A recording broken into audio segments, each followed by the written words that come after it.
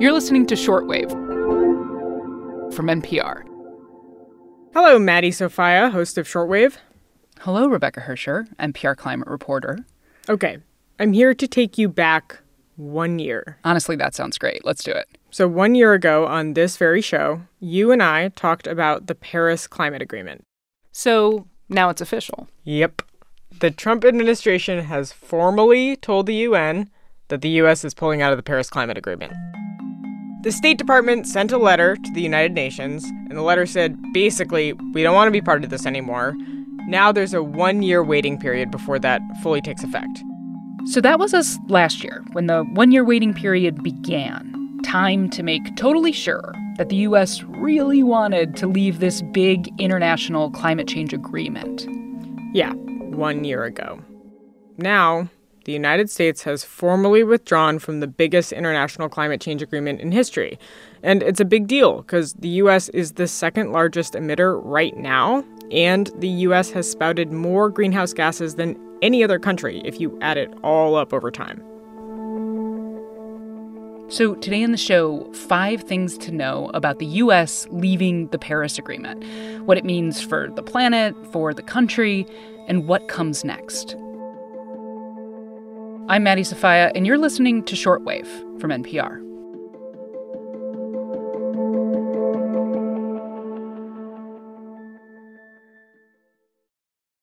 All right, so let's start with the basics here, because honestly, it has been a week.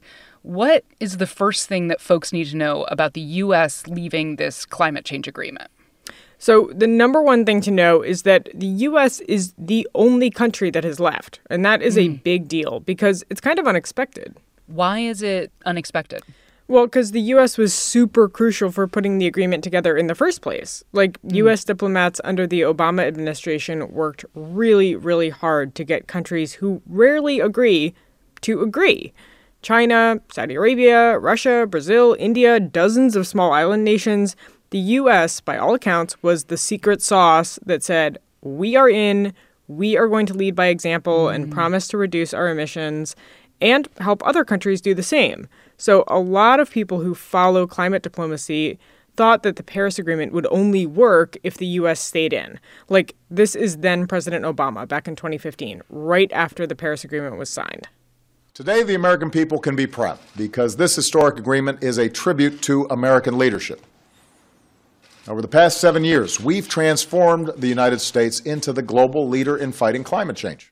It's kind of easy to forget that that's where we started, you know? Yeah, right. And, I can see why you might worry that the U.S. pulling out of the agreement could lead to a lot of other countries to also leave. Yeah, exactly. So basically, the rest of the world, nearly 200 countries, they're still in. They're still meeting every year to talk about their plans, still working together to try to reduce greenhouse gas emissions. So that's why the first thing people need to know is that the U.S. is the only country that has left. It's the only country that's even really talked about leaving in any serious way. Wow. Okay, so the U.S. is alone from a diplomatic point of view. Now let's talk science. Does it matter from a climate science point of view that the U.S. isn't in this international agreement anymore? Is the U.S. releasing more greenhouse gases than it would be if it was still in the agreement? Yeah, I can see why you'd wonder about that. I wondered about that, too. I think international agreements can feel like just a lot of words, especially if you're used to working with hard data about how much carbon dioxide is in the atmosphere, right, or how hot the Earth is getting. Right. So to answer your question, yes, the U.S. is releasing more greenhouse gases than it would be if it was still in the Paris Agreement. Here's why. Every country in the Paris Agreement made a promise to do something about global warming, depending on how much it's contributing to climate change. So everything from reducing emissions, from burning coal, let's say, to preserving trees, to installing more wind turbines, right? Countries could choose what they wanted to promise. And the U.S. promise was to reduce the amount of carbon dioxide and methane and other greenhouse gases that the U.S. pumps into the atmosphere by about 25% by 2025. Reduce it by 25% compared to what? Man, you a stickler with the data all the time. Good question. Compared to the amount that the U.S. released in 2005. Okay, so pretty substantial.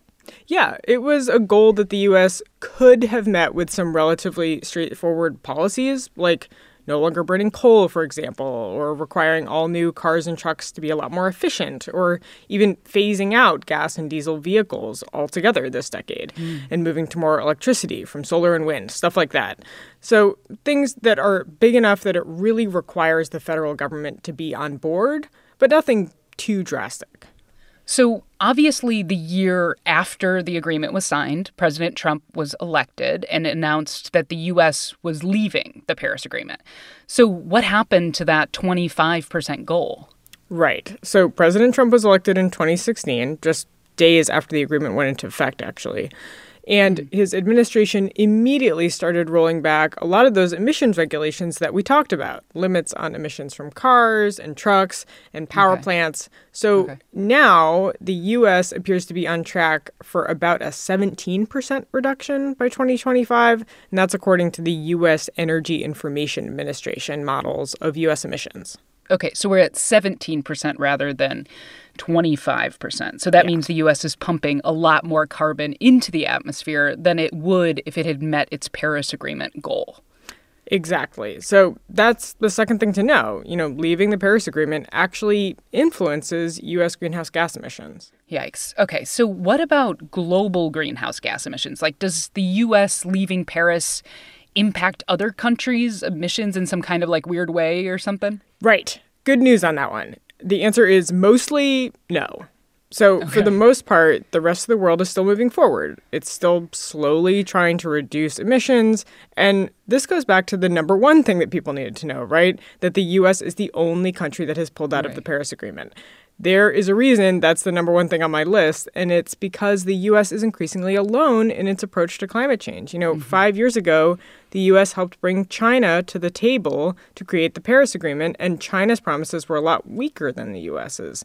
China promised that its greenhouse gas emissions would peak by 2030. Okay, so that's better than nothing, I guess, but it doesn't sound great. It means China intended to keep releasing more and more carbon dioxide for 10 more years. Exactly. But get this. Now, China says it intends to peak earlier, meaning they'll start reducing emissions sooner.